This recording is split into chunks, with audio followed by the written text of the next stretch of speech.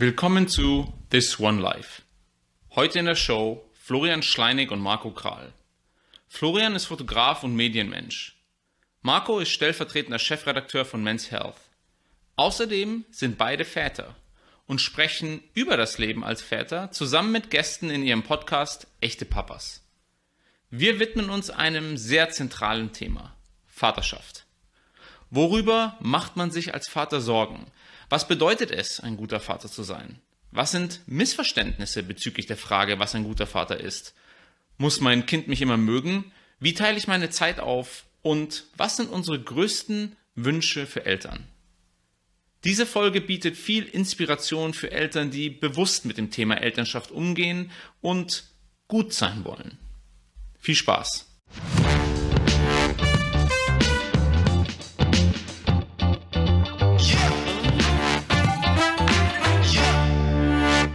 Worüber macht ihr euch Sorgen als Vater? Ganz großes Thema, wie ich finde. Also die größte Sorge ist natürlich, also bei mir zumindest nicht natürlich, sondern ein Stück weit nachrichtentechnisch getrieben. Ganz klar, also das, was uns gerade so ein bisschen umtreibt, ist gesellschaftlicher Wandel, ist Krieg, ist Klima. Also das sind so momentan die Sachen, an denen ich mich immer mal gerne so ein Stück weit aufhänge, aus meinem Mikrokosmos heraus getrieben, sind da sozusagen für mich die größten Themen, die vor allen Dingen dann auch wieder auf meine Familie zurückspiegeln, wo ich sage so, ich mache mir da schon ein bisschen Sorgen auch um die Zukunft meines Kindes. Aber alles andere ist eher so, naja, jetzt kommt Weihnachten und da mache ich mir natürlich in erster Linie erstmal Sorgen, hoffentlich kommen die Weihnachtsgeschenke gut an. Es ist tatsächlich, es gibt zwei Arten von Sorgen, ne? Einmal die Sorge, so alltägliche Sorgen. Ist mein Kind krank? Geht es ihm gut? Wie läuft es in der Schule? Irgendwie, warum schreit es? Also je nachdem, wie alt es ist. Und dann gibt es natürlich noch solche Zukunftssorgen, wie Flo sie gerade skizziert hat, weil natürlich wir gar nicht mehr allzu lange auf diesem Planeten sind, unsere Kinder aber noch sehr viel länger. Aber generell, denke ich, muss man da immer eine gesunde Balance finden, auch dazu, sich nicht zu viel Sorgen zu machen. Weil ich meine, Das stimmt. dann grübel ich, das ist ja auch nicht gesund. Also so ein bisschen Sorgen zu machen ist in Ordnung, weil da ist man ja auch in Achtstellung und versucht seine Kinder zu schützen, aber es darf jetzt nicht ins Grübeln umschlagen. Das ist ja total ungesund. Also und da muss man tatsächlich das Mhm. Gleichgewicht finden, glaube ich. Und wenn man Sorgen hat, dann am besten drüber reden.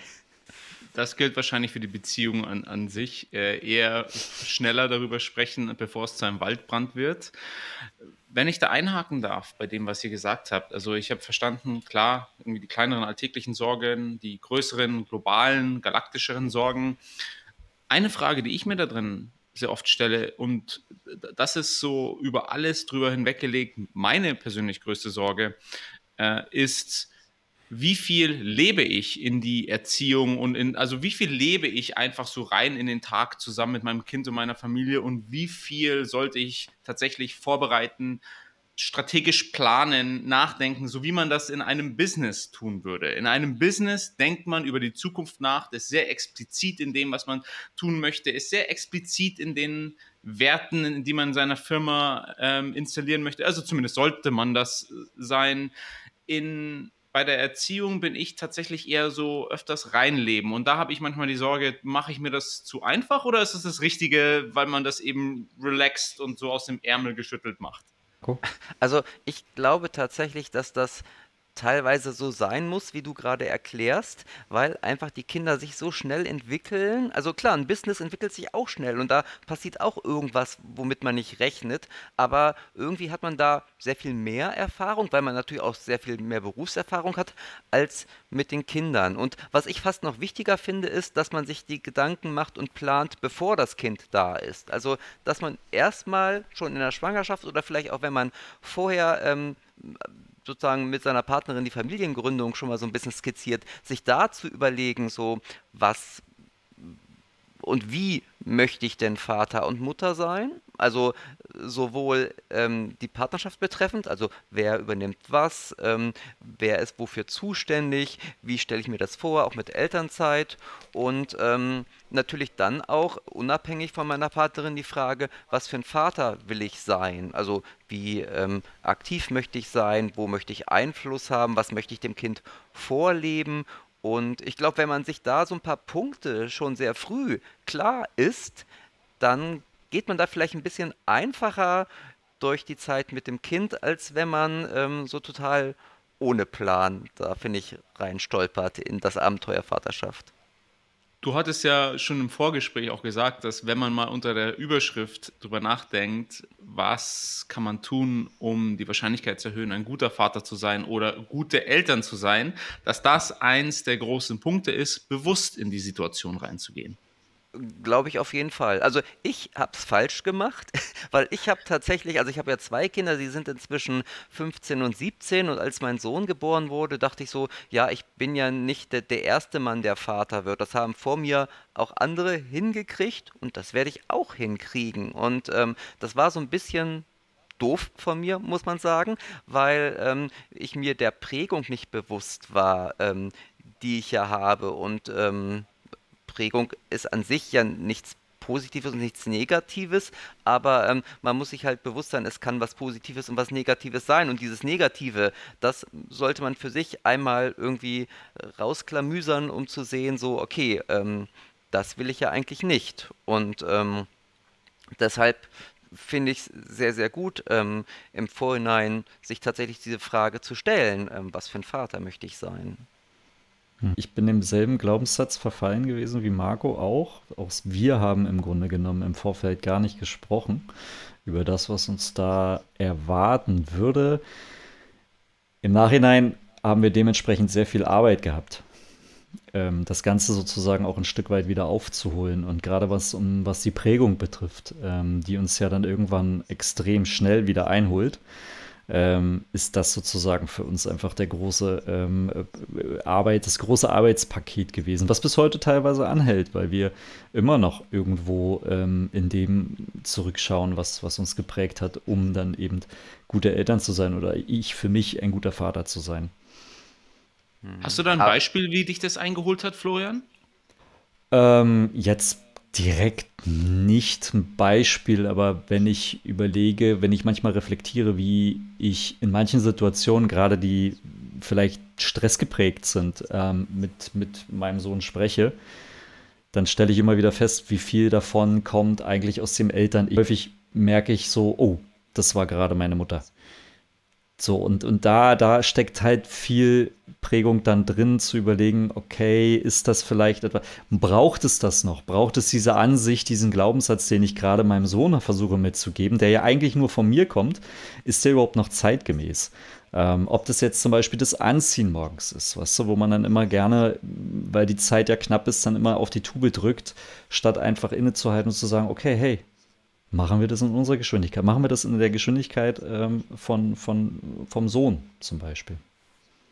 Ich finde, wir haben da ein paar wirklich, also für mich zentrale Punkte angesprochen. Der erste Punkt war, wie viel Zeit und wie bewusst trifft man eigentlich Entscheidungen, die sein Privatleben betreffen, im Vergleich teilweise zu, naja, dass ich das im Berufsleben viel natürlicher tue, mir Zeit nehmen und explizit Entscheidungen zu treffen, als ich das im Privatleben tue, obwohl ich ein Kind bekomme und wie ich dieses Kind erziehe und ob meine Partnerin und ich uns da grün sind, viel entscheidender für mein Leben ist als so die typische Business-Entscheidung.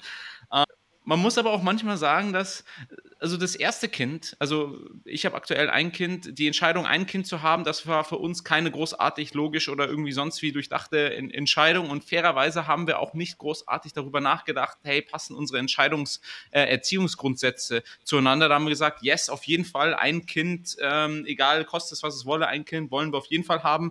Und wir sind jetzt mittlerweile auch dann schon irgendwie 15 Jahre zusammen. Also bevor wir ein Kind bekommen haben, da haben wir im Gefühl, dass das schon einigermaßen passen wird. Interessant interessanterweise jetzt bei der Diskussion des zweiten Kindes ist es eine komplett andere Sache bei uns. Hier machen wir fast schon, wir werden belächelt, eine zu rationale, zu reflektierte Entscheidungsmatrix, ob wir das jetzt tun sollten oder nicht. Ja, das ist lustig, ne? Also man muss ja auch sagen, also viele tun sich ja schon bei dem ersten Kind mit der Entscheidung, wann ist der perfekte Zeitpunkt, ziemlich schwer. Und man muss sagen, es gibt nicht den perfekten Zeitpunkt, um ein Kind zu kriegen. Irgendwas spricht immer dagegen, aber es sprechen auch immer ganz viele Sachen dafür. Also, und insoweit muss man es dann vielleicht auch irgendwann mal machen. Was ja aber nicht heißt, dass man nicht trotzdem irgendwie gewisse Eckpunkte einmal abklärt und überlegt, so, okay, es ist jetzt nicht der perfekte Zeitpunkt, ein Kind zu kriegen, aber wir wollen ein Kind kriegen und wie planen wir denn jetzt weiter? Also so total ins Blaue sollte man halt das nicht tun. Aber auch wenn die Grundlage nicht perfekt ist, kann man ja trotzdem drüber sprechen und sie wenigstens in die Richtung bringen. Und letztendlich muss man sagen, ist das fürs zweite Kind spricht das ja genauso, aber ihr habt natürlich jetzt Erfahrung. Also man ist natürlich mit dem ersten Kind total unbedarft und weiß von nichts, sage ich jetzt einfach mal so, obwohl man ja irgendwie im Bekanntenkreis, im Freundeskreis und in der Familie das durchaus irgendwie schon vielleicht beobachten konnte. Aber jetzt habt ihr natürlich einfach schon ein paar Jahre Erfahrung und da kann ich mir vorstellen, dass es einfach nicht so einfach ist mit der Entscheidung fürs zweite Kind. Total. Das haben wir genauso auch durchlebt und wir haben uns auch bewusst dann gegen ein zweites Kind entschieden, beziehungsweise nicht so ganz. Eigentlich sind wir von der Natur hin da sozusagen eingegrenzt worden. Aber im Nachhinein bin ich, was das betrifft, eigentlich, glaube ich, ganz gut froh mit der Entscheidung. Beziehungsweise so wie die Lage jetzt halt ist. Es ist, glaube ich glaube, man muss über oder versuchen, nicht zu sehr in die Rationalität abzutauchen, sondern natürlich auch schauen, was sagt einem das Herz. Weil auch ein Kind zu haben bedeutet ja nicht nur abzuwägen, kriege ich das in meinen Alltag unter, kriege ich es organisiert, sondern ist ja auch ein Stück weit eine Portion Liebe, die dazugehört. So, und wenn die Liebe größer ist als die Rationalität, ich glaube, dann kriegt man auch einen Konsens. Ähm, Ja. Ist Und sehr, es ist eine sehr individuelle Entscheidung. Und es ist eine Frage der Priorisierung, ne? Also, Ja, was ordnet man was unter? Und ist die Frage irgendwie, also idealerweise läuft ja beides gleichzeitig, aber wir diskutieren in unserem Podcast ja auch oftmals auch über die Vereinbarkeit von Beruf und Familie und letztendlich stellen wir immer wieder fest, dass es natürlich parallel auf einer Hierarchieebene eigentlich laufen muss. Klar, dass mal das eine, mal das andere wichtiger ist, das bringt der Alltag und die Herausforderung mit sich, aber nichtsdestotrotz muss es auf gleicher Höhe eigentlich sein. Ich finde auch, dass man in eine rationale Entscheidung jetzt nicht emotionale oder prinzipienbasierte Entscheidungen oder Faktoren ausschließen muss. Also ich habe schon das Gefühl, dass zum Beispiel meine Frau und ich, wenn wir sagen, dass wir rational darüber nachdenken, schon sehr wohl auch emotionale Gründe und hey, ja, wir hätten auf jeden Fall genügend Liebe für ein weiteres Kind.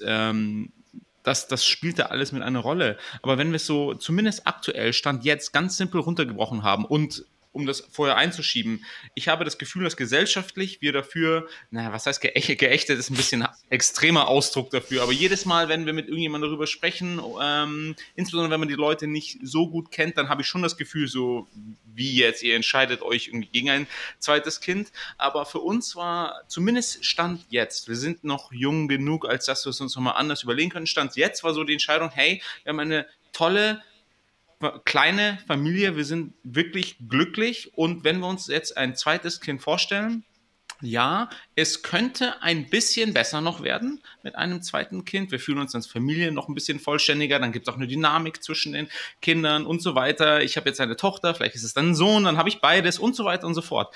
Aber das Risiko, dass ein zweites Kind diese tolle Dynamik, die wir gerade haben, so ein bisschen außer Balance bringt. Wir beide haben beruflich auch schon gewisse Ambitionen. Wir sind auch einigermaßen egoistisch als Personen, was die Zeit anbelangt. Das Risiko war uns zumindest aktuell größer. Ja. Wobei hm. ich so offen, jetzt auch tatsächlich vor so vielen Leuten, aber so offen wahrscheinlich selten darüber spreche, weil es da immer so diesen Backslash gibt, der seid so egoistisch für ein zweites Kind.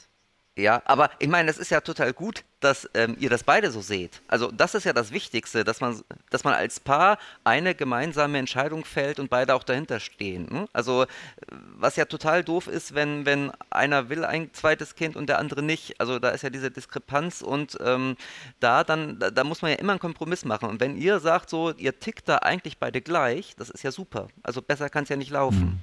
Wobei ich allerdings sage, also aus meiner Perspektive sage, auch wir fühlen uns als Familie zu dritt vollständig. Ich glaube, das Thema, ob man sich vollständig fühlt als Familie, ist natürlich auch ein Stück weit Prägung. Mhm. Ich bin auch mit Geschwistern aufgewachsen. Und trotzdem fühlen wir uns als Dreierfamilie eigentlich so weit zuständig oder vollständig, dass wir jetzt nicht unbedingt sagen, egal was passieren würde, wenn noch ein anderes Kind dazu käme, würden wir uns auch vollständig fühlen. Ich glaube, das ist eine Frage von, wie ist die Haltung einem Trend, ich sag mal in Anführungsstrichen wirklich überspitzten Trend hinterherzulaufen, weil du sagst ja gerade selbst, dass ihr belächelt werdet, wenn ihr sozusagen gegen den Strom euch jetzt erstmal gegen ein zweites Kind entscheidet. Ich würde wahnsinnig gerne eure Erfahrung als echte Papas noch ein bisschen stärker ausnutzen und mich expliziter der Frage widmen, was bedeutet es denn, ein guter Vater zu sein? Und da es nicht diese eine zentrale Antwort darauf geben wird, zumindest würde es mich sehr wundern, wenn ihr diese eine zentrale Antwort hättet, würde ich mich zunächst einmal gerne von der anderen Seite nähern mit der Frage, was verstehen denn eurer Meinung nach viele Leute falsch, wenn sie an einen guten Vater denken? Oder Ja, schwierig, weil tatsächlich, ich glaube, unter guter Vater verstehst du was anderes als Flo, als ich, ne? Also da hat jeder wahrscheinlich was anderes im Kopf, je nachdem auch, mit was für einem Vater man selbst aufgewachsen ist. Und insoweit gibt es natürlich auch tausend Mythen, die aber nicht jeder genauso empfindet. Aber wenn ich mal anfangen würde, denke ich mal, haben viele unter guter Vater vielleicht immer noch die Ernährerrolle irgendwie inhaliert. Also sie meinen, ein guter Vater ist in erster Linie auch der Versorger. Und das stimmt natürlich auch. Also was heißt, das stimmt natürlich auch. Natürlich muss eine Familie versorgt werden, es muss Geld reinkommen, aber es darf im Jahr 2023 nicht mehr nur allein am Vater hängen. Also ich finde, wir wollen eine Gleichberechtigung und das geht ja einher mit der Gleichberechtigung, dass natürlich auch die Erwerbsarbeit geteilt wird. Also wenn du nach Mythen fragst, würde ich sagen, okay, die Ernährerrolle, das ist für den modernen Vater, müsste das eigentlich passé sein. Ich glaube, ich bin da total genauso Markus' Ansicht, die Haltung bzw. die Sichtweise auf falsch oder gut oder richtig, also was das betrifft. Ich glaube, auch ein weiterer Mythos ist dieses, ich muss jetzt aktiv sein und ich muss mindestens am Wochenende oder am Wochenende bin ich sozusagen da und habe Zeit fürs Kind. Und das ist natürlich ein Stück weit auch mit dieser Ernährerrolle verknüpft, denn ich glaube auch unabhängig davon bedeutet für mich aktiv oder beziehungsweise guter Vater dann in dem Fall auch wirklich sehr viel eben auch aktiv dabei zu sein und nicht dieses ähm, ich habe nur am Wochenende Zeit fürs Kind oder am Wochenende hat Mama frei, wenn man es mal überspitzt betrifft. Ne? Also unter der Woche ist man in der Ernährerrolle verhaftet und am Wochenende hat man mal frei, darf Yoga machen und darf das und darf auch mal mit ihren Mädels tanzen gehen. Da bin ich dann da. Das finde ich ist auch irgendwie so ein Mythos, weil es geht nicht nur ums Wochenende, es geht auch um die Zeit drumherum und das ist sozusagen das, was Hand in Hand mit dem, was Marco gerade sagt, einfach auch verknüpft ist. Ja, aber im Grunde, du stellst die Frage, wann bin ich ein guter Vater? Und im Grunde ist diese Frage schon die Antwort. Also wenn du dir diese Frage stellst, dann hast du schon einiges richtig gemacht, denke ich mal. Und Das stimmt. dann fängst du an zu reflektieren und vielleicht auch abzugleichen mit deinem eigenen Vater und dich vielleicht auch zu vergleichen mit anderen Männern in einer ähnlichen Situation und dann geht's los, glaube ich. Und dann muss man jeden Tag einfach ein bisschen an der Stellschraube so ein bisschen drehen. also das Thema Bewusstsein in den Vordergrund stellen? Bewusstsein, ja, ja, und auch Empathie, ne? Also das Problem ist, glaube ich, tatsächlich, dass irgendwie dadurch, dass wir jahrzehntelang diese strikte Rollentrennung hatten, ne? Der Mann besorgt das Familieneinkommen und die Frau kümmert sich um die Familie, ist, glaube ich, bei vielen Männern auch so ein bisschen dieses Empathische verkümmert, weil man einfach immer so zielstrebig im Beruf unterwegs war und da funktioniert alles. Und ich glaube, da hat man vielleicht manchmal so ein paar kleine Drähtchen verloren, um auch empathisch für die Kinder zu sein. Das müsste man sich wieder zurückholen. Genau, und ich finde, dass das am Ende des Tages eigentlich eine Reise ist. Eine Reise, die beginnt mit der Geburt und wenn man dann auf sich selbst als Vater schaut, eben genau dieses Bewusstsein zu entwickeln, zu reflektieren und Prägung zu hinterfragen. Ähm, zu schauen, was kann ich sozusagen eigentlich noch weiterhin darüber hinaus, über das, was ich eigentlich gelernt habe, wie ein Vater ist, noch zusätzlich tun.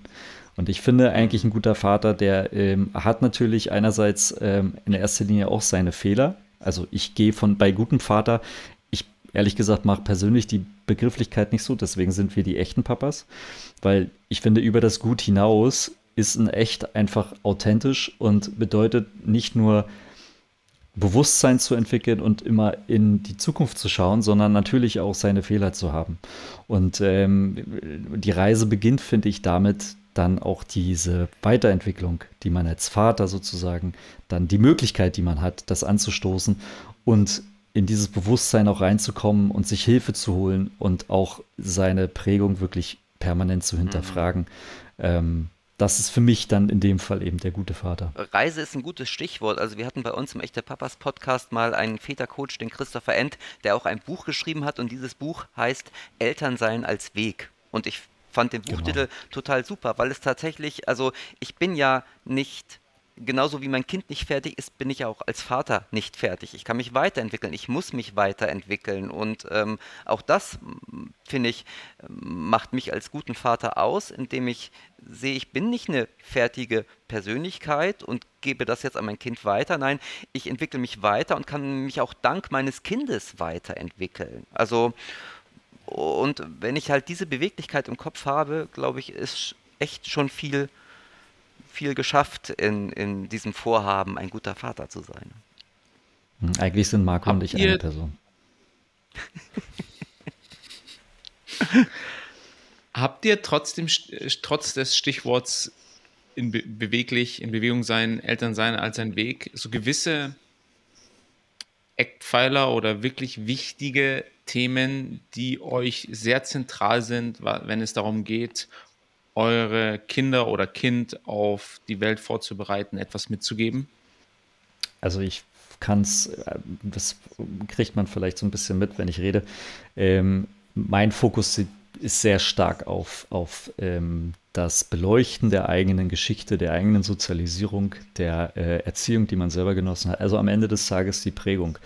Diese Prägung nicht als gegeben hinnehmen und sie ist endlich, beziehungsweise sie ist halt finished und damit kannst du nichts mehr machen, sondern sie im Grunde genommen als Geschenk aufnehmen und dieses Geschenk nach und nach einfach zu entpacken und zu schauen, was davon kannst du noch verwenden, was ist zeitgemäß und was sind für dich dann eigentlich deine Päckchen, die du mitbekommen hast, die vielleicht irgendwo dem Familienleben und auch der Erziehung deines eigenen Kindes irgendwo im Weg stehen können.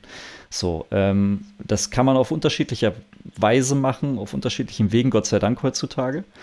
Also es ist nicht nur der klassische, ich sage jetzt mal überspitzt Psychotherapeut, sondern am Ende des Tages gibt es viele Möglichkeiten, einfach zu reflektieren und ein Bewusstsein dafür zu schaffen als Grundlage für, finde ich, eine tolle Vaterschaft. Eine Vaterschaft mit Höhen und Tiefen. Hm. Ja, also letztendlich geht es ja um die Werte, nach denen du fragst, Daniel, ne? Und klar sind das Werte bei mir persönlich zum Beispiel wie Ehrlichkeit, Pünktlichkeit, irgendwie aber auch mit den Leuten respektvoll umzugehen, wobei ich mich natürlich dann auch wieder fragen muss im ersten Schritt so, woher habe ich denn diese Werte? Ne? Da kommen wir tatsächlich wieder irgendwie an die Prägung und an das eigene Kindsein, an den eigenen Vater, aber das ist ja auch total in Ordnung, dass man einmal seine Werte hinterfragt und schaut so, wo kommen die her, bevor man sie weitergibt. Und wenn die dann total in Ordnung sind, kann man sie weitergeben. Aber manchmal wird man vielleicht auch bemerken, dass es irgendwie sehr viel wichtigere Werte gibt, die vielleicht dann sogar noch über Pünktlichkeit und Ehrlichkeit stehen. Und ja, das ist im Grunde auch eine Reise, die man da macht. Ne? Ich würde super gern eure Meinung dazu hören. Ich habe manchmal das Gefühl, dass ich ein bisschen zu verkopft an die Sachen rangehe, denn ich habe tatsächlich so eine Art von Hierarchie oder 'ne gewisse Art von Fahrplan, der mir sehr wichtig bei meiner Tochter ist. Und um ihn so zusammenzufassen, das sind im Wesentlichen 5 Punkte, die mir da wichtig sind. Das 1. ist, was mir sehr wichtig bei ihr ist, ich möchte, dass sie, bedingungslose Liebe erfährt, was aber nicht ohne Konsequenz und all so etwas bedeutet. Ja, aber ich möchte, dass ihr wirklich wichtig ist, egal wer sie als Person wird, dass sie geliebt wird. Gleichzeitig, und da kommt dann so die andere Seite der Medaille, ist es ein gewisses Wertesystem, mit dem ich sie gerne ausstatten würde. So Themen wie Konsequenz, Growth Mindset, die Welt ist nicht so, wie du es willst, solche Sachen. Und dann habe ich 3 Blöcke, die jetzt nicht unbedingt etwas mit Werten zu tun haben, aber sozusagen eine Vorbereitung auf die Welt. Thema 1, vielleicht auch beruflich gesehen, ist Ernährung. Ich habe einfach gesehen, ähm, wie unfassbar groß der Einfluss von Ernährung auf dein gesamtes Leben ist. Nicht nur, wie du aussiehst, vor allen Dingen nicht, wie du aussiehst, mental, deine Gesundheit und so weiter. Und das wird nun mal in den ersten 10, 12 Jahren deines Lebens hauptsächlich geprägt. Das ist 1. 2, Social Media. Ich habe eine unglaubliche Sorge davor, was passiert, wenn meine pubertäre Tochter irgendwann mal auf die Social Media und vielleicht auch Porn Availability der Welt trifft. Und Nummer 3 ist alternative Bildung. Also ich schätze das Schulsystem in Deutschland sehr. Gleichzeitig glaube ich nicht, dass es die Kinder ideal darauf vorbereitet, was in 15 Jahren, 20 Jahren irgendwo in der Welt nicht nur am Arbeitsmarkt, aber an sich gebraucht wird. Viel zu viel, verkopft. Wo bin ich da auf der Skala? Ja, verkopft nicht, aber tatsächlich viel zu viel. Ich weiß gar nicht, wo ich da ansetzen soll. Ne? Also tatsächlich fangen wir doch von vorne an. Bedingungslose Liebe, irgendwie, ja, die kannst du ihr ab Tag eins geben und davon sollte es auch immer genug geben. Und ja, bei den anderen Punkten, da ist man natürlich tatsächlich auch als Vorbild gefragt. Also bei Ernährung zum Beispiel, du kannst von deiner Tochter nicht verlangen, dass sie sich gesund ernährt, wenn du dir abends immer die Schokolade reinziehst. Ich meine, ich glaube, die Phasen hast du ja auch überwunden, oder? Also, du hast ja auch ziemlich abgenommen. Also aber klar, also man muss immer schauen, irgendwie, also letztendlich heißt es ja immer, ähm, du musst, es bringt nichts, was du deinem Kind sagst, es kommt darauf an, was du tust, ne? Also du musst dich gesund ernähren und dann sieht es ja, wie man sich ernährt. Und ja, Social Media, glaube ich, wie alt ist deine Tochter jetzt? Oh, die Äh, hat glücklicherweise noch ein bisschen Zeit. Sie ist 2,5, also. Genau, das ist tatsächlich, also mit Ernährung, also da hat sich natürlich in den letzten Jahrzehnten auch einiges getan. Das Angebot ist immer größer geworden, aber da haben wir sehr viel mehr Erfahrung, finde ich auch im Food-Bereich als mit Social Media, weil das ist alles Neuland für uns. Als wir Kinder waren, da waren wir froh, dass wir 3 Fernsehprogramme hatten und irgendwann war Sendeschluss, ne? Also und da merken wir ja sehr schnell irgendwie auch, dass wir auch in die Falle tappen, wenn wir irgendwie abends im Bett noch aufs Handy schauen und morgens als erstes wieder die Nachrichten checken. Also, aber auch da ist wieder, Fubbing. ja, und ja, das ist eine große Herausforderung, aber da weiß tatsächlich auch niemand, wie es in 5 Jahren sein wird, oder? Also, da muss man nur schauen, dass man selbst, glaube ich, in der momentanen digitalen Welt sich so zurechtfindet, um dann seinem Kind da eine gewisse Hilfestellung geben zu können. Und was war der dritte Punkt? Den habe ich jetzt leider vergessen bei deiner ganzen Aufzählung. Alternative Bildung. Ah, ja, gut. habt ihr ja auch noch ein bisschen Zeit, aber klar, das Schulsystem ist, also, und wir haben mit unseren Kindern da auch so verschiedene Experimente schon durch. Das ist herausfordernd und Hm. muss man tatsächlich schauen, wo man letztendlich landet, ne? Also ich weiß nicht, an was ihr so denkt, wenn ihr an alternative, also in diese Richtung alternative Bildung denkt. Also ich glaube im Wesentlichen, also es sind zwei Sachen. Das eine ist, das Schulsystem, der Lehrplan kann ja per Definition nichts anderes als irgendwie 20 Jahre hinten dranhängen, weil es alles Hm, eine Zeit lang braucht, bevor es durch die Mühlen durchgeht und etwas wirklich in einem Schulsystem reflektiert ist. Und dann der zweite große systematische Gedanke, den ich halt habe, ist, dass das Schulsystem meiner Meinung nach, und ich lehne mich da ein bisschen aus dem Fenster, weil ich da kein Experte bin, aber einfach mal von draußen drauf geguckt, das ist darauf optimiert, dass es einer Gesellschaft im Allgemeinen gut geht, also in der gesamten Menge.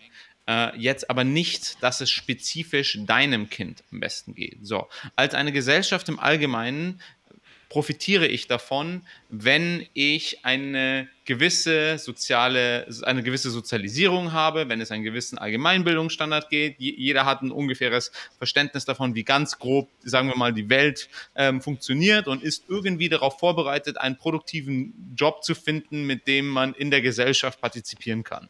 Was ja auch als Gesellschaft an sich wirklich sinnvoll ist. Aber wenn ich mir anschaue, was würde ich mir für meine Tochter spezifisch wünschen, dann ist das auch mit der Erfahrung, die ich mittlerweile im Berufsleben und als Unternehmer habe, sicherlich nicht das, was zumindest ich in der Schule und auch nicht das, was ich im Studium gelernt habe. Da gab es natürlich gute Aspekte da drinnen. Im Studium vor allen Dingen Selbstständigkeit. Aber die ganzen Fähigkeiten, die man wirklich braucht, ob das jetzt soziale Fähigkeiten sind, im Team zusammenzuarbeiten, über verschiedene interdisziplinäre Funktionen zu denken und die miteinander zu kombinieren oder Skills tatsächlich, wo Computer Programming wahrscheinlich so das Nummer eins ist oder zum Beispiel Psychologie oder so etwas auch etwas wirklich Wichtiges wäre. All solche Themen meines Erachtens nach werden viel zu sehr unterpriorisiert versus, naja, Wissen vermitteln und repetitives Abrufen von gewissen Inhalten. Ich habe keine Antwort darauf, was eine bessere Art der Bildung für meine Tochter wäre. Aber das sind so die Probleme, die mir im Kopf umgehen. Also ich glaube, wenn du eine Antwort hättest, dann hätten wir die Antwort wahrscheinlich generell schon auf der gesellschaftlichen Ebene und hätten wahrscheinlich schon was verändert. Das ist natürlich eine sehr große Schwierigkeit und ich verstehe, dass dich das Thema umtreibt. Mich treibt es ehrlich gesagt auch um. Ich glaube, Marco, deine Kinder in ihrem Alter jetzt eher auch in gewisser Weise. Bei mir ist es noch eher am Anfang der Schulkarriere. Bei Marco ist es, wenn ich kurz für dich reden darf, natürlich auch ein Stück weit eher ziemlich weit fortgeschritten. In all dem habe ich festgestellt, ist für mich in erster Linie, also auf meiner Reise habe ich gelernt, dass ich natürlich einen gewissen Wirkungsbereich habe. Einen Wirkungsbereich, den ich beeinflussen kann, in dem ich Dinge verändern kann. Und es gibt einen Wirkungsbereich, den ich nicht verändern kann. Das ist alles über mich hinweg. Das sind beispielsweise Menschen, die sich verhalten, wie sie sich verhalten, auf die ich nur bedingt einen gewissen Einfluss nehmen kann.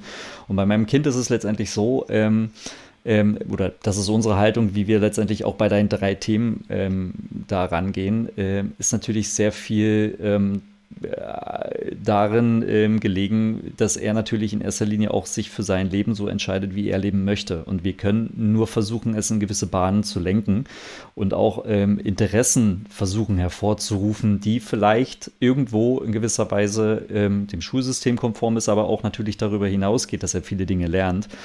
Ähm, und aber auch, dass er lernt, eben Grenzen zu erkennen und Grenzen zu setzen, aber in erster Linie vor allem auch seinen eigenen Wirkungsbereich. Und wenn es jetzt um Ernährung beispielsweise geht im Kleinen, dann ist da natürlich viel Ausprobieren dabei. Genauso ist es aber auch beim schulischen Leben und schulischem Wissen. Da ist natürlich auch gerade zumindest am Anfang, er ist jetzt in der zweiten Klasse, ein Stück weit viel ausprobieren, aber auch viele Sorgen, die auf uns Eltern erst einmal einprasseln, weil es eben ein Schulsystem ist, was sich zum Teil, behaupte ich jetzt überspitzt, schon überlebt hat oder zumindest eben aufgrund der Behebigkeit mit den vielen Fakten auch weiter nach hinten gelegen ist und wir letztendlich dem Ganzen hinterher rennen. Und da versuchen wir dann darüber hinaus einfach auch sehr viel Wissen noch zu vermitteln, gerade was so gesellschaftliches Wissen betrifft.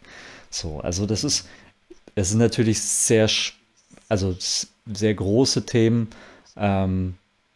und das Internet, ja, das ist, finde ich, nochmal eine enorme Herausforderung für uns Eltern. Wir hatten mal ja auch schon die ein oder andere Podcast-Folge zu gemacht, und immer wieder festgestellt, es ist natürlich schon eine Technologie, die teilweise wir Eltern ja noch nicht mal verstehen. Und da kommt natürlich noch mehr auf uns zu.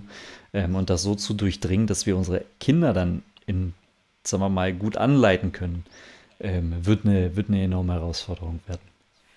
Aber die Frage ist ja tatsächlich, ich meine, deine Tochter oder eure Tochter ist ja noch sehr klein, also vielleicht wird sie mit dem Schulsystem ja auch total gut zurechtkommen. Also bei mir ist es tatsächlich bei zwei Kindern, ein Kind geht problemlos durch diese Instanzschule und das andere Kind hat schon so hier und da seine Probleme. Aber das weiß man natürlich erst, wenn man in der Institution ist. Und die Frage ist, ob man sich da schon vorher den Kopf zerbricht oder ob man einfach schaut, engmaschig begleitet, ob es vielleicht nicht irgendwie für euer Kind gar kein schlechter Weg ist. Ich mache mir auch tatsächlich weniger Sorgen darum, ob sie ganz salopp gesagt gut oder schlecht in der Schule ist. Was mir natürlich mehr Sorgen machen würde, ist, wenn sie psychisch irgendwo wirklich leiden würde unter der Schule. Aber das ist gar nicht so wirklich der Punkt. Das liegt aber auch an so einer leicht rebellischen Haltung, bei der ich glaube, dass man nicht unbedingt gut sein muss in der Schule, um später sehr gut im Leben zurechtkommen Hm. zu können. Es ist eher wieder, und ich komme immer wieder auf das Thema verkopft zurück, weil ich mich manchmal auch schon so fühle, aber so, welche Art von Incentivierung, welche Art von Wissen bekommt sie mit? Ich möchte euch ein anderes Beispiel geben. Auch wenn das jetzt noch ein bisschen raus ist, hatten meine Frau und ich letztens mal bei einem unserer Date Nights mal darüber diskutiert, hey, Thema Taschengeld und so weiter und so fort. Und da habe ich gesagt, das ist das erste Mal, dass unsere Tochter dann mit dem Thema Geld wirklich in Kontakt kommt. Und ich finde es sehr zentral, was man incentiviert mit dem Geld. Also um euch ein Beispiel zu geben, es gibt ja irgendwo so die Fraktion, naja, mein Kind bekommt einfach irgendwo einen gewissen Betrag an Geld und es kann viel oder wenig sein und das hat sie einfach, oder mein Kind muss irgendwie dafür arbeiten, dass es auch irgendwo ein Taschengeld bekommt, irgendwo, weiß ich nicht, tätig im Haushalt oder außerhalb des Hauses. Und ich habe meiner Frau gesagt, weißt du, eigentlich, also Stichwort Arbeiten wäre vielleicht ganz interessant, zumindest zum Teil, dass sie auch den Wert des Geldes erlernt. Aber was hältst du denn von Folgendem? Was ist, wenn wir sie zum Teil für Wissen, also zum Beispiel Bücher lesen, incentivieren? Ja, weil so soll sie später ein Arbeiter werden oder soll sie später wirklich mit großem Wissen und viel Verständnis in der Welt interagieren können? Einfach mal als Beispiel für das Level an Verkopftheit, wie ich an das Thema zum Teil rangehe. Da sind wir jetzt beide schweigsam. Ja, also es ist so, die Frage, es ist ja auch eine Frage des Naturells, ne? Also wirst du ein Kind zum Lesen bringen können, wenn es einfach nicht gerne liest? Also auch da, Hm. glaube ich, ist man ähm, idealerweise liest man selbst viel, glaube ich. Und zwar nicht nur am Handy, sondern auch tatsächlich in gedruckten Büchern, damit Kinder den Unterschied sehen. Und idealerweise liest man dem Kind natürlich auch viel vor. Und ich glaube, wenn, ähm, wenn das in einem sehr frühen Alter schon passiert, dass man es vielleicht dann gar nicht noch extra belohnen muss, sondern es dann ein Automatismus ist. Wobei das tatsächlich große Theorie ist, weil wir haben zu Hause auch ein Vielleserkind und ein Keinleserkind. Und wir haben beide eigentlich gleich erzogen und gleich viel vorgelesen. Hm. Aber wäre ich sehr zurückhaltend mit Belohnung sozusagen. Also jedenfalls so in dieser Art und Weise. Ich finde das ganz spannend, deine Perspektive, den Wert des Geldes über Belohnung beziehungsweise über die Arbeit zu, zu zeigen oder sagen wir mal erlernbar zu machen. Es gibt ja an sich zwei Wege, mindestens zwei Wege, den Wert des Geldes schätzen zu lernen oder den Umgang damit. In erster Linie ist euer Ziel ja vor allem auch der Umgang mit Geld. So, Taschengeld ist dann die erste Maßnahme, wie sie mit dem Geld oder wie auch mein Sohn, der pro Woche mit 7 Jahren seine 2 Euro momentan bekommt, weil er in der zweiten Klasse ist. Daran haben wir das sozusagen ein bisschen festgemacht als Struktur, dass das sozusagen der erste Touchpoint ist, mit Geld in Kontakt zu kommen. Und wir versuchen den Wert für das Geld oder den Wert für Geld anhand von dem festzumachen, was er sich oder was man sich davon leisten kann und wie der Umgang mit diesen Dingen dann letztendlich auch aussieht. Weil ich glaube, auf der einen Seite den Weg nur einerseits auf der einen Seite zu betrachten, geht über das Verdienen, über die Belohnung, dass je mehr ich arbeite, je mehr Wissen ich auch habe, desto mehr Geld bekomme ich. Aber das sagt noch nichts darüber aus, wie geht der Mensch am Ende des Tages oder wie lernt er wirklich den Umgang mit Geld, nämlich wie setzt du das Geld ein? So, und wir versuchen eben gerade momentan eher den anderen Weg und noch nicht den Weg, wie kommt das Geld rein, sondern wie geht es in erster Linie raus? Also welchen Wert bemisst du dem Geld, was du letztendlich auch dann irgendwann verdienst? Aber ich sag dir ganz ehrlich, für mich ist es manchmal eine ehrliche Überforderung, weil auch hier natürlich ein Stück weit Prägung auch mit ins Feld geführt wird. Ne? Wie haben wir letztendlich den Umgang mit Geld gelernt? Welches Taschengeld hatten wir letztendlich früher von unseren Eltern pro Woche bekommen? Ich musste ganz ehrlich sagen, ich weiß es nicht mehr. Ich glaube, es waren pro Monat dann irgendwann 50 Euro, die auf mein erstes Konto eingezahlt wurden. Und das habe ich dann irgendwann, glaube ich, mit 10 oder so gehabt. Ähm, und ich weiß nicht, ob ich am Ende wirklich den Umgang gut kann oder nicht. So, Hm. und deswegen glaube ich, ist der Weg das Spannende. Und wenn ihr euch dafür diesen Weg so entscheidet, wird er funktionieren mit Sicherheit oder er wird zumindest etwas hervorbringen. Und er wird was mit eurer Tochter und vor allem mit euch machen. Und ich glaube, darin muss man wahrscheinlich viel Gedankengut investieren, um das einfach mal Ja, durchzuspielen. aber ich glaube tatsächlich, um bei diesem Beispiel auch lesen zu bleiben, in erster Linie soll es ja Spaß machen, oder? Also ich glaube, das ist der größere Anreiz, Spaß zu entwickeln, was auch immer man tut und diese Monetarisierung, finde ich. Also die kommt irgendwann sehr viel später und ich bin der felsenfesten Überzeugung, wenn ich etwas mit Spaß mache, dann wird sich das auch immer lohnen, auch finanziell. Aber ich finde, das sollte man eher seinem Kind näher bringen, dass es gerne zur Schule geht, dass es gerne liest, dass es Lust hat, weil es für einen selbst und für das Kind halt eine Entwicklung ist und die mir auch was bringt. Also, und dann geht mir alles leichter von der Hand und irgendwann zahlt sich das sicher auch aus. Also ich gebe euch vollkommen recht, auch vielleicht bin ich dazu extrem vorher rübergekommen im Sinne von, mir ist es wichtig, ein Umfeld zu schaffen, was dann meine Tochter mit dem Umfeld macht wiederum und wo es dabei rauskommt, werde ich sie dabei unterstützen, egal wo sie dabei rauskommt. Und in dieser Umfeldgestaltung war eben eine Frage, wenn man oftmals sagt, hey, zu deinem Taschengeld, einen Teil zahlen wir dir und den Rest musst du dir selber dazu verdienen, dann war für mich die Frage in diesem dazu verdienen, wie kann sie das machen? Ist das, indem sie eben rausgeht und irgendwo einen Rasen mäht für 3 Mark bei einem Nachbarn? Oder ist das, indem ich ihr sage, hey, wenn du dir was dazu verdienen möchtest, ich halte es für sehr wichtig, dass man sich breit bildet. Also wenn du dir Wissen aneignest, incentiviere ich das gerne für dich, belohne ich dich gerne damit. Das eine ist, du gehst raus und Rasen mähen, das andere ist, du setzt dich raus, liest ein Buch und wir diskutieren darüber danach. Keines davon sollte zu einem Zwang ausarten und sagen, das musst du jetzt tun. Aber mein Versuch ist es, ein Umfeld zu schaffen, und da kommen wir wieder zurück, Florian, was du jetzt schon öfters gesagt hast, wo dann auch meine eigene Prägung mit reinspielt, was ich als ein gutes Umfeld erachte und was nicht. Hm. Hm. Wenn ich die Diskussion nochmal leicht in eine andere Bahn lenken darf. Du bist Eine ja der Frage, Host, du darfst fragen, was du willst. eine Frage, bei der ich mir zumindest emotional öfter schwer tue. Muss mich mein Kind immer mögen, wenn ich ein guter Vater bin?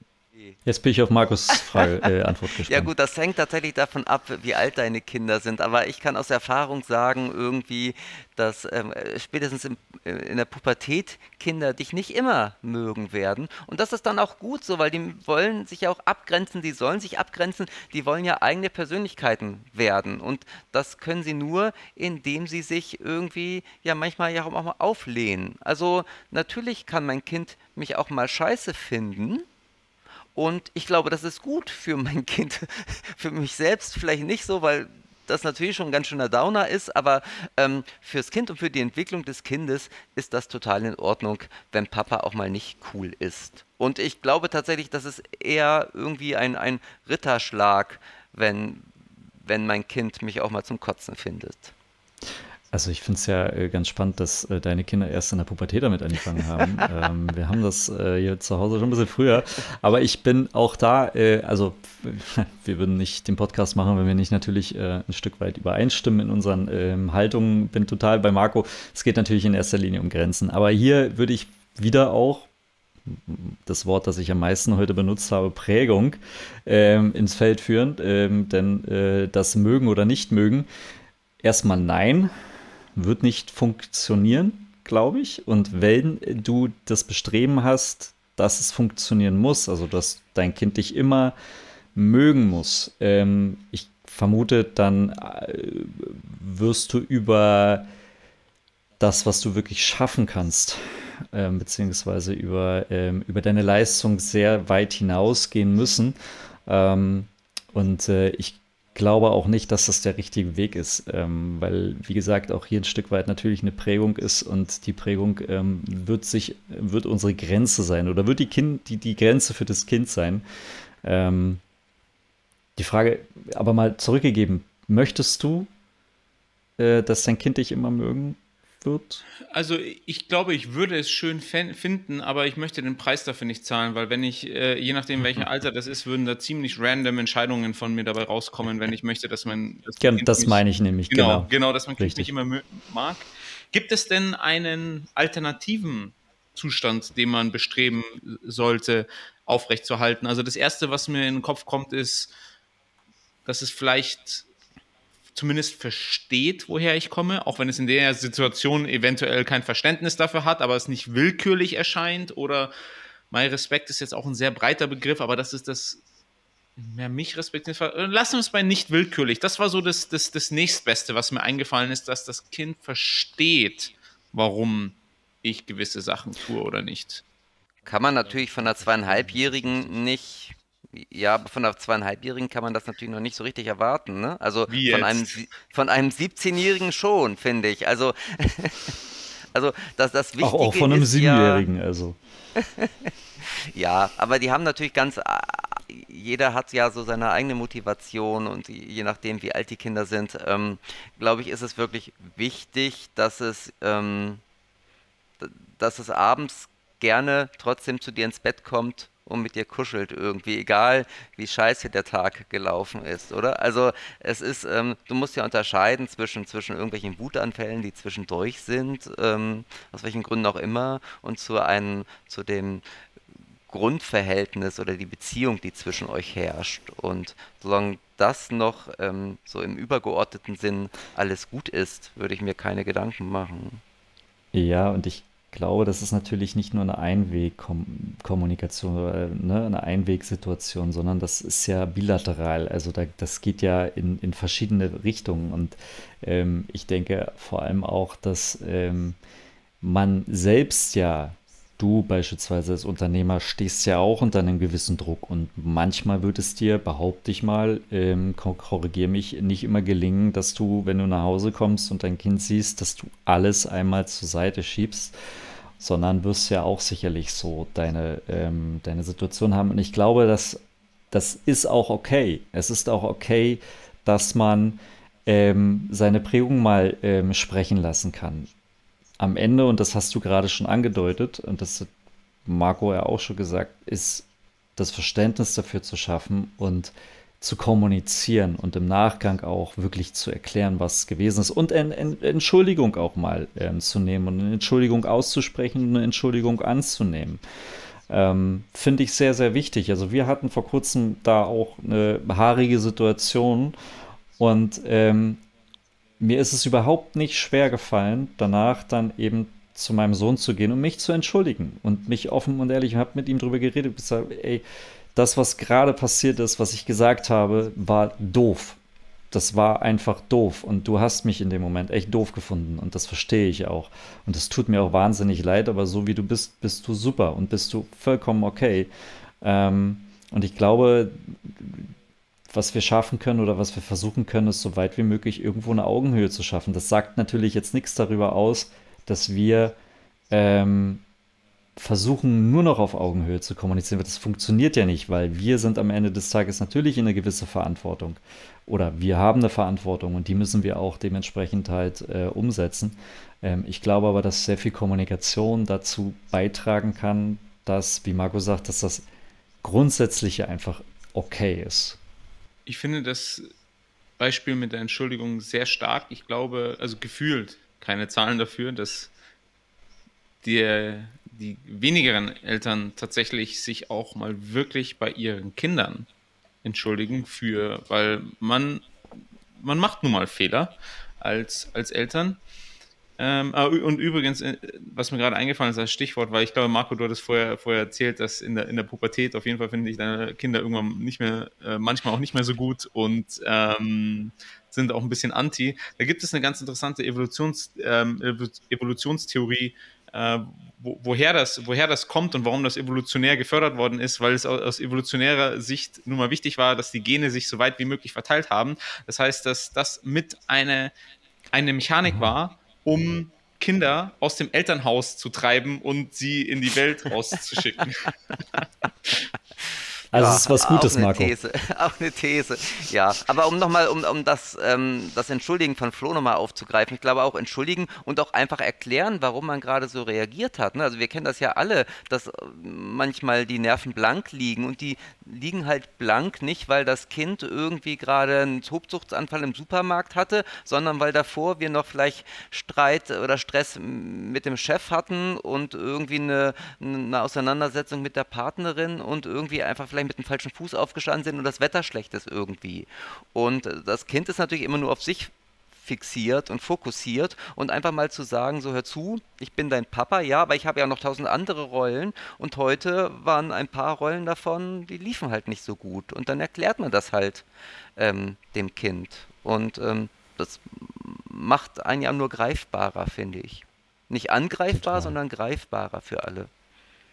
Marco, Florian, wie entscheidet ihr für euch, wie viel Zeit ihr mit euren Kindern verbringt? Tagtäglich meinst du? Oder? Ja, ich meine, je nachdem, wie du das entscheidest. Ich habe tatsächlich mehr auf die Frage prinzipiell drauf abgespielt, da sich das tagtäglich immer mal ein bisschen verändern kann.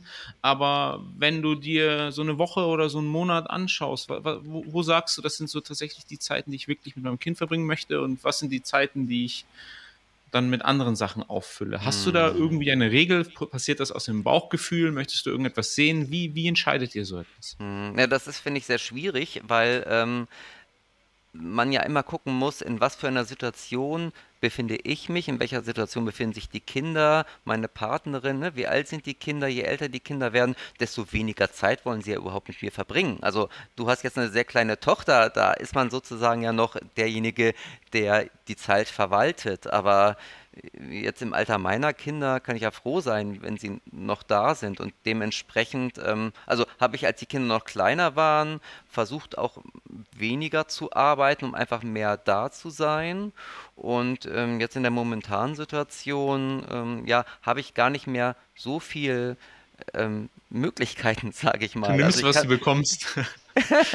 genau, also ich kann natürlich immer noch, ich meine, die Grundvoraussetzung ist natürlich, dass ich anwesend bin zu Hause, ne? Also damit Idealfall irgendwie wir uns überschneiden und möglichst viele Familienmitglieder zu Hause sind. Genau, aber ja, irgendwann ist das leider oder Gott sei Dank nicht mehr mein Einflussbereich. Aber vielleicht kann Flo, der ja noch einen etwas jüngeren Sohn hat, das nochmal aus einer anderen Perspektive beleuchten. Ich habe da wirklich drüber nachgedacht und bin am Ende, und das ist wirklich eine Pi mal Auge-Kalkulation, so bei 40% Job, 30% Familie, Partnerschaft, 30% Freunde, Hobbys. Aber das ist nicht in Stein gemeißelt. Also wie Marco sagt, ich finde, das verschiebt sich sowieso sehr stark über die Zeit hinweg und es verschiebt sich sogar innerhalb eines Monats, je nachdem, wie stark gerade der Arbeitseinfluss ist. Und vor allen Dingen, wie das Bedürfnisgrad auch gestrickt ist. Ne? Also bei einem Kind, was beispielsweise wochenlang krank ist, da weißt du natürlich, wie da die Aufteilung ist von der Zeit her. Da ist natürlich Prio das kranke Kind gesund zu bekommen, beziehungsweise eben zu pflegen. Und alles andere muss hinten anstehen. Ich glaube, und ich habe für mich gelernt, eine gewisse Flexibilität einfach mitzubringen. Eine Flexibilität hinsichtlich, was braucht es gerade, was braucht vor allen Dingen auch ich, weil vielleicht habt ihr das gehört, 30, 40, 30, da komme ich am Ende des Tages noch nicht drin vor. So, also die reine Me-Time, die wir sehr häufig dann auch irgendwie so ein bisschen über Bord kippen, die ist da noch nicht so ganz drin. Also selbst die müsste sich noch aufteilen. Die habe ich in meiner Oberflächenkalkulation noch gar nicht untergebracht. Und das ist ja auch, ne, wenn ich feststelle, mir geht es momentan mental beispielsweise nicht gut, dann wäre es der beste Fall, dass ich erstmal alles andere hinten anstelle, also mal abgesehen vom Job, aber irgendwie auch da versuche, es so zu organisieren, dass ich gewisse Hilfe habe, um mich zu kurieren, weil in dem Fall, wenn es mir am Ende des Tages nicht gut geht, geht es allen anderen Bereichen auch nicht gut. Aber interessant, Flo, dass du sagst, mal abgesehen vom Job, eigentlich müsste man alles gleich behandeln, oder? Also, wenn es Total. dir nicht gut Irgendwie geht, schon, geht es dir ja. nicht gut und klar, irgendwie kriegst du für deinen Job Geld, aber letztendlich, finde ich, muss man den Job da nicht ausklammern. Ja, Aber da hast du recht. ganz richtig, also klar, erstmal muss man natürlich für sich selbst sorgen, ne? Die sprichwörtliche Me-Time. Wie viel brauche ich davon, damit ich genug Kraft habe für alles andere und sowohl für den Job als auch für die Kinder. Und das kann ja auch sehr unterschiedlich sein. Und dann kommt ja noch die Partnerin ins Spiel und idealerweise sieht man sich ja als Team und gleicht vielleicht auch da Defizite aus. Ne? Also es heißt ja nicht, dass jeder immer die gleiche Me-Time-Zeit braucht, wenn man gerade vielleicht total vor Kraft nur so strotzt. Also dann wuppt man das vielleicht sehr viel mehr als der oder die Partnerin, aber das kann im nächsten Monat ja schon wieder anders sein. Sehr facettenreiche Diskussion und ich fand es schön, wie ihr betont habt, hey, you can't pour from an empty cup, also Me-Time, das verändert sich aber auch im Wandel, man muss sich auf die Gegebenheiten anpassen. Das ist oder war ein gewisser Konfliktpunkt zwischen meiner Frau und mir und ich meine, wir sind uns alle einig, dass es kein richtig oder falsch gibt in der Antwort, aber zumindest ich für mich habe herausgefunden, solange wir, und das ist jetzt zumindest solange meine Tochter so jung ist, meine Frau und ich auf einer ähnlichen Wellenlänge sind und wir uns gegenseitig transparent kommunizieren, was gerade Sache ist und soweit es jetzt geht bei einer 2,5-Jährigen, das auch kommunizieren, solange sind alle anderen Antworten, wie viele Stunden das dann tatsächlich sind, erstmal zweitrangig. Also ich hatte immer das Gefühl, das eigentliche Problem ist erst wirklich entstanden, wenn wir sehr unterschiedliche Vorstellungen hatten und die dann im besten Fall auch noch nicht miteinander geteilt hatten. Das stimmt. Ja, es ist ein bisschen wie so ein Pendel, ne? Oder beziehungsweise so diese Pendelkette. Das muss schon versuchen, irgendwie gemeinsam zu schwingen. Aber wenn es das nicht tut, dann ist es auch so ein Stück weit egal, welcher Bereich welche Zeit bekommt. Es wird im Grundsatz einfach nicht funktionieren. Zum Abschluss des Gespräches würde ich wahnsinnig gerne noch einmal so eine Art Appell nach außen schicken, so unter dem Stichwort, was würdet ihr euch wünschen rund um das Thema Kinder und Elternsein, ob das irgendwie Bewusstsein ist, ob das irgendwas Gesellschaftliches ist, was auch immer das ist. Ich starte auch gerne, weil das ein also ein Thema ist, für das ich sehr brenne. Und zwar, was ich mir wünschen würde, wäre mehr Ansehen in der Gesellschaft für gute Eltern oder diejenigen, die sich hauptsächlich um die Erziehung kümmern. Das können auch Lehrer sein.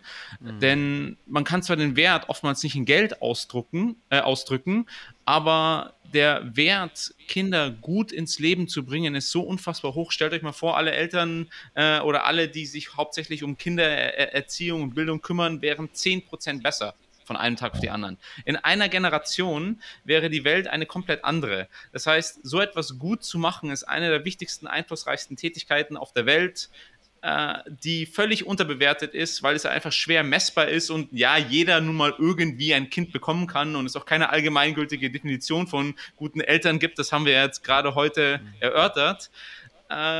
Aber es so viel wichtiger ist, als ob du irgendwo ein paar Euro mehr verdienst oder ein paar mehr Likes auf Social Media hast oder einen größeren Bizeps hast. Aber für all die Sachen, die ich jetzt gerade genannt habe, gibt es mehr Respekt und Bewunderung.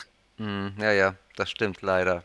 Ähm, ja, und was mir persönlich wichtig wäre, ist, dass man sich halt nicht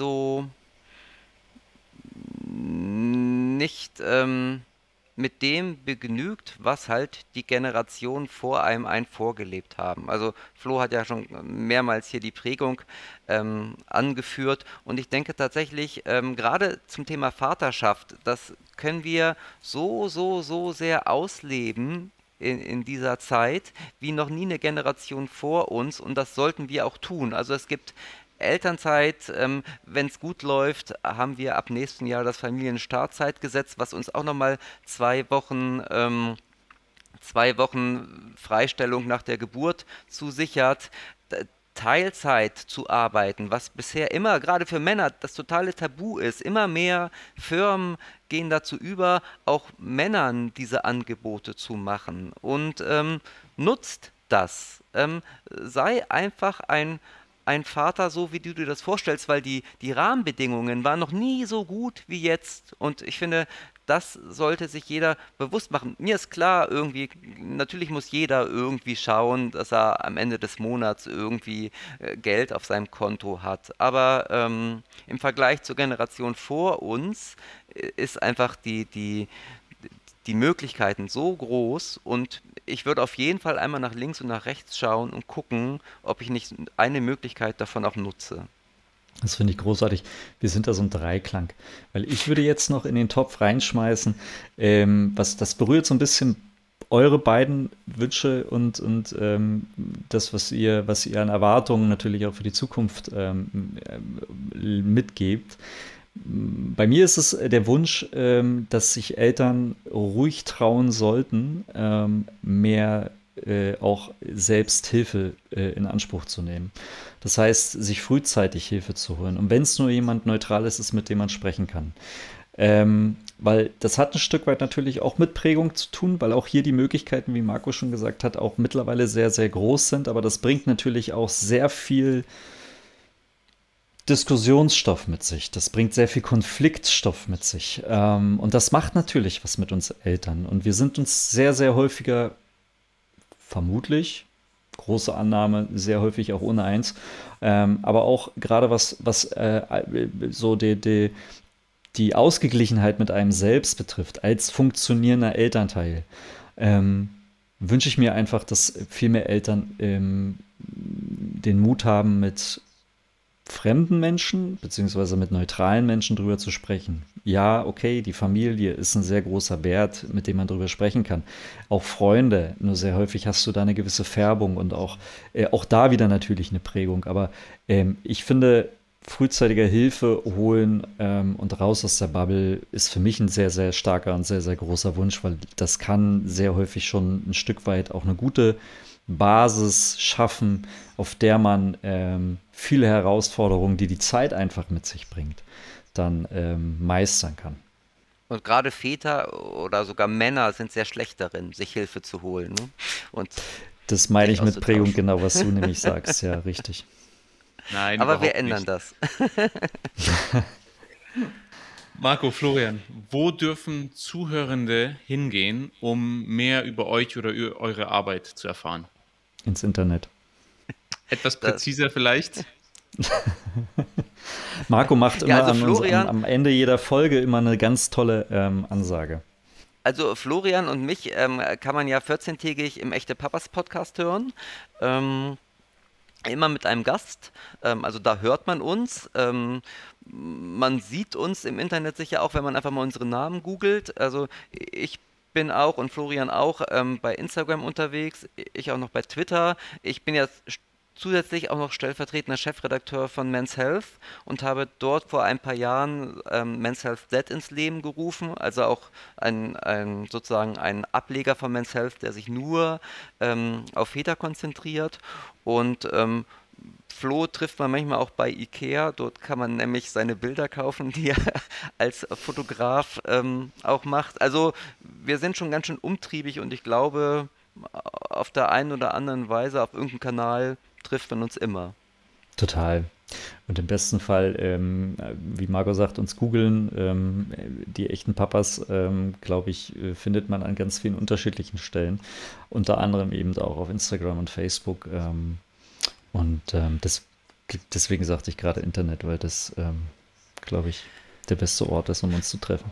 Genau. Und gerne auch irgendwie mit uns Kontakt aufnehmen. Also wir freuen uns immer, wenn Väter interessiert sind, sich weiterentwickeln wollen oder Vorschläge haben, auch hinsichtlich unserem Podcast oder Themen. Also auf welchem Kanal auch immer, per E-Mail, per Messenger oder Instagram-Nachricht. Wir sind erreichbar und haben eigentlich auch immer ein offenes Ohr. Wir legen die Links in die Shownotes. Danke, Daniel. Florian, Marco, vielen Dank von meiner Seite. Ja, vielen Dank, Gerne, dass wir sehr da gerne sein dir. durften. Ich finde solche Gespräche ja immer total interessant, weil sie natürlich auch diese eigene Selbstreflexion wieder lostreten, ne? Also, weil man natürlich auch im Alltag schneller gefangen ist, als man will. Und indem man einfach mal ein paar schlaue Fragen gestellt bekommt von einem Host wie dir, durchbricht das so ein bisschen manchmal wieder so das eigene Hamsterrad, in dem man ist. Total. Und ich finde immer noch, Vaterschaft ist halt nicht irgendwie mal so nebenbei gemacht, ne? Also das macht was mit einem. Das ist ein tolles Wort zum Ende, dabei lassen wir es bestehen. Alles Gute euch beiden. Super. Gut, dank dir, Ebenso. Daniel. Bis bald, hoffentlich. Tschüss.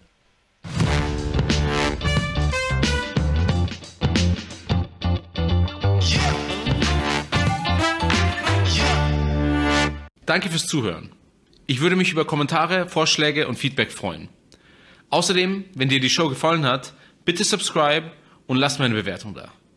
Bis zum nächsten Mal.